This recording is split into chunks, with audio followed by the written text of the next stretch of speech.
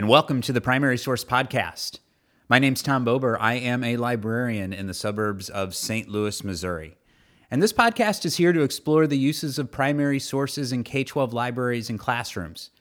We'll dig into resources and teaching strategies, talk to educators who are utilizing primary sources, and supporters of educators who curate these incredible items and use them in their work. So, I have to take a clue here from Amy Harmon, who is another podcast friend, and I'll drop her podcast down in the notes. If you haven't listened to School Libraries United, it is definitely worth listening to. Lots of great stuff there. And one thing she told me when I was having a conversation with her before this podcast started was that you should kind of follow the lead of where things are taking you. Don't be too planned out with your podcasting. And I'm finding that to be true just a few episodes in, because the topic that I want to chat about today wasn't even around when I started the podcast, wasn't even around as I was kind of mapping out those first few episodes. But if you are in kind of the primary source circles in education, this thing has been popping around for the last week or two. And I wanted to dig a little bit deeper because while it's been shared really widely, I wanted to do two things. I wanted to take a closer look at this new tool, and I will talk about it in just a moment, but I also wanted to look at it through an educator's lens. I hadn't had a chance to do that yet, and I hadn't seen other people talking about doing that. Not that they hadn't done it personally, but I haven't seen any writings or talkings or videos or anything about it. So I thought that's what we would do today with this particular episode of the podcast. Now, the tool that I'm talking about is called the Newspaper Navigator search app. And this came out just recently from the Library of Congress, and specifically, it came out from Ben Lee. He is the 2020 Innovator in Residence at the Library of Congress. This is his brainchild. So I want to walk through what the Newspaper Navigator search app is, what it's kind of built upon, and where maybe we see this being used with students or for students. So newspaper in the name, we get an idea that it has something to do with newspapers, but specifically it's tied into Chronicling America. And if you're not familiar with Chronicling America, I'll drop that link down in the show notes too. It is one of my favorite databases to go to. It is, at this point, almost 17 million digitized pages of historical newspapers from around the mid-1700s up to, I think it's into the 1960s right now.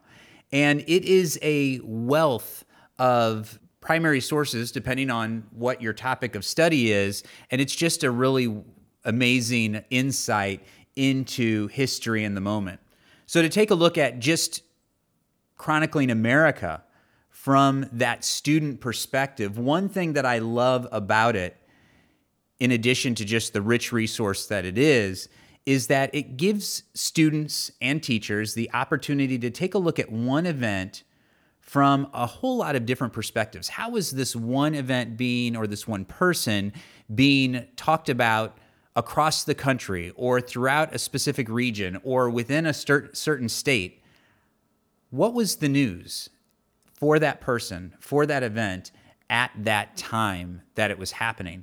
Chronicling America gives you an opportunity to do that. This project is in cooperation with National Endowment of the Humanities and the Library of Congress. And my understanding of how it works is that there are smaller organizations across the country, state organizations, maybe a local library, maybe a state history museum, that petitions for grant money that allows them to digitize their collections of newspapers, and then those are added into Chronicling America. So there are newspaper pages, digitized pages being added on a very regular basis, and that number continues to grow. I think it was around the beginning of 2016 when it hit 10 million digitized pages. So now that it's just about to crest 17 million, you can see the type of growth that's going on there. So that's our first step. It seems that our second step to get to Ben Lee's Newspaper Navigator is a crowdsourcing project that came out in 2017, and it was called Beyond Words, and it came out of the Library of Congress Labs project. And what it was a volunteer, a crowdsourcing activity where you would essentially go in and be fed pages from Chronicling America. And what you would do would be to mark or identify where the images were as one step of the process. And then as another step of the process, you would actually transcribe any text that was in there. Because often in text, maybe, for example, in a cartoon, it might be hand lettered. And so the OCR, which stands for Optical Character Recognition, which was able to recognize all the letters of the newspaper and then kind of chunk it together into words to make it searchable, that OCR didn't necessarily work very well for a lot of images, a lot of advertisements. And so you would transcribe as another part of this Beyond Words crowdsourcing piece. And then the third step that you could go through as part of this volunteer crowdsourcing project was to verify it. You could go and see what other people said and confirm it or alter it. And basically, once there was a certain percentage of agreement that was happening, they would count that as this kind of verified text to image connection that was going on and be able to do something with that. Well, that's been going on since 2017. It's still out there. It's still available. You can do it. Your students can do it. It's actually kind of fun for kind of a mindless few minutes just to kind of see what comes up ahead of you. But that was actually used as part of what Ben Lee put together for his Newspaper Navigator search app. So what he did was he took a set number of images, and the number listed on the site is over 1.5 million historic newspaper photos that are used in this Newspaper Navigator. And what you're able to do is search through this Newspaper Navigator for images. So let me walk through basically how this works. First of all, with the search, you are limited to a year set from 1900 to 1963. You can, though, also search by location. So you can narrow it down to a specific state, or you could do a full search for everything that's available in the database. It does use that optical character recognition on the first search, including the Beyond Words text that people included in there to do your initial search. So for example, I went on there and I searched for the Wright brothers. And when I searched for the Wright brothers, I decided not to narrow down my search dates or my search years or my location, but I was given then a result of 113 images that connected with the Wright brothers. So that alone is pretty cool, because what it allows us to do as educators, what it would allow students to do, is to really focus in on the importance of the image in history. And I think that often when we're searching through newspapers, when we're searching for primary sources, especially for our older students, we focus a little too much in on the text and we don't really dive into the richness that are illustrations. So this alone allows us to do that, but it allows us actually to do so much more. So after I get my selections, what I can do is start to focus in on certain images. So let's say that with my Wright brothers search, I wanted to specifically look at Wright brothers airplanes and see what those looked like. So I can start to add those to my collection. When I hover over an image, I have an option to just add that into the collection. And as soon as I do that, it gets a nice little red box around it. I know that it's been added into my collection. I can also remove it at that point, but I know that I've added it in. I also can click an info button, and this is where I think things get really interesting.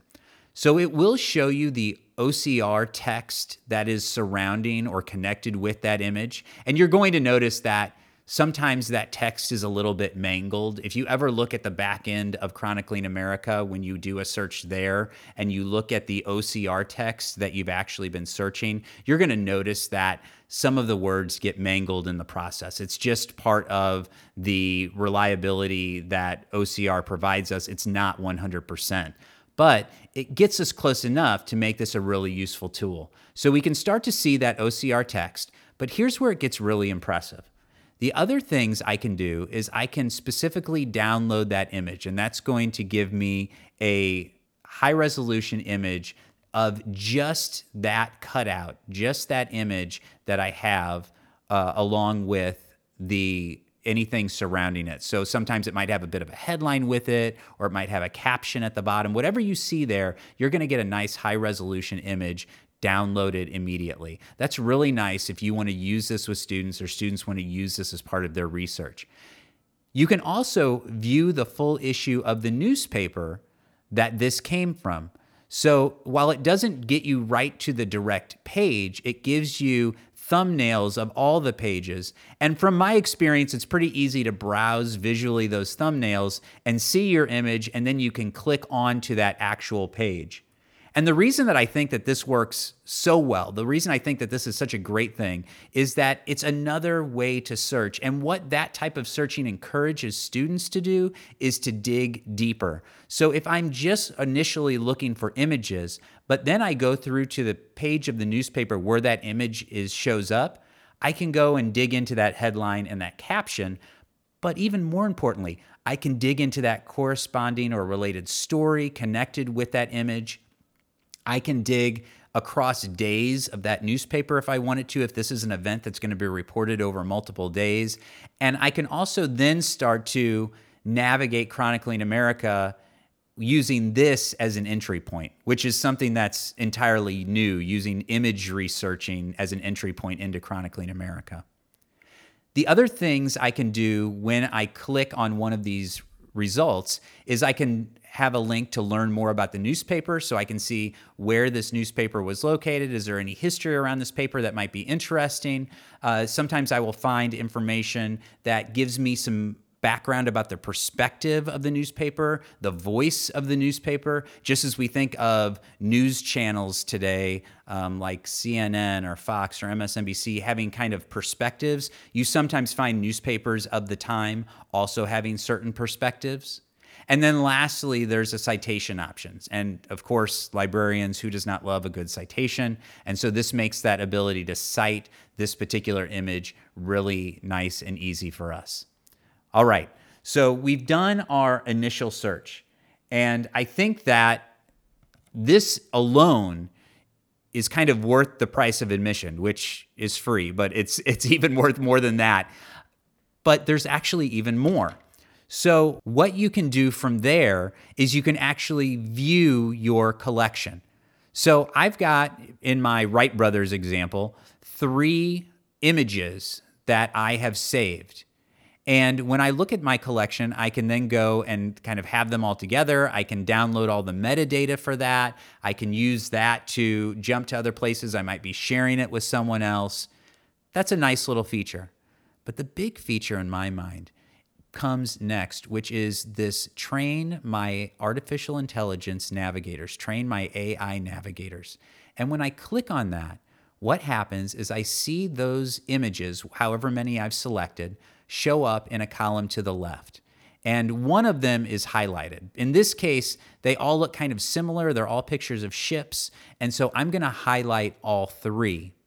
And then you have a button to click Train My AI Navigator. And what it is doing then is not searching the text like our first search did, but it's searching the visual properties of the image to give me similar types of images.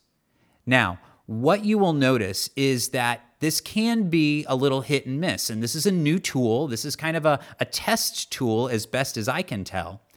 And so what you can do with each of your results is you can hover over them and you'll see a plus or a minus sign.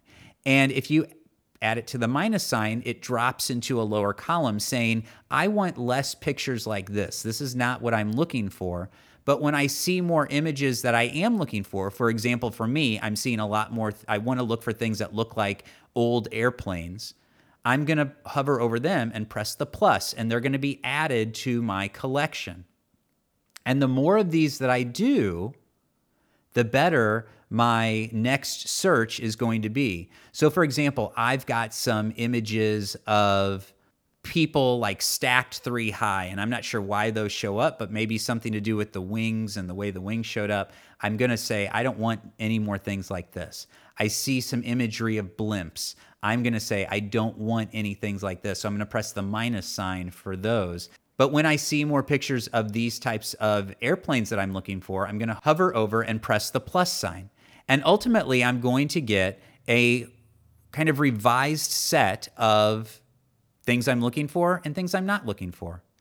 I'm going to then press Train My AI Navigator again, and now it does an additional search, pushing down things that are dislike what I'm looking for and elevating things that are more like what I'm looking for. And sometimes it's going to get it right, and sometimes it's going to get it wrong. So for example, with this search, with these particular ones I've added and deleted, one thing that comes up are some bridges with some railing on the side. Well, you can see how that would look like the wings of an airplane, and I can see why it would add it into the mix, but I'm going to go ahead and exclude those, and I get a few more images of people, and I'm going to exclude those as well. And I see some more images of planes. I'm going to bump those up to the top. And then I'm going to click Train My AI Navigator again.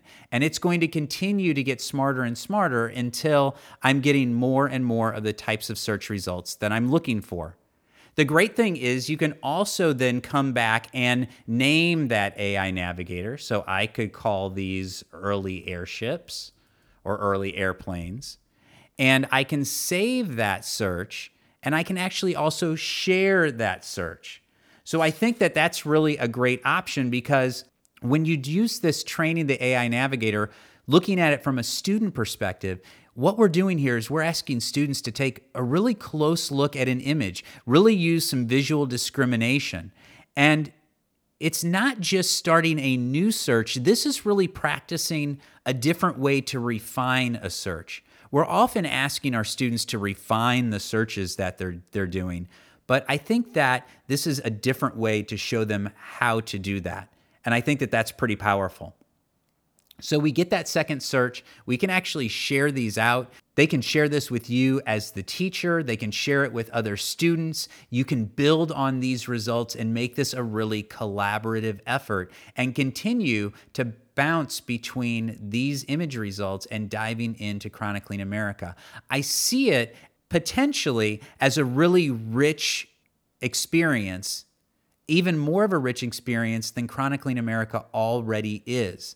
And the other thing from a evaluative method, and I'm not one that's really big into evaluating summatively in these kinds of situations, but formatively, I think this type of sharing of these AI navigators gives us as educators an idea of students' thinking and learning.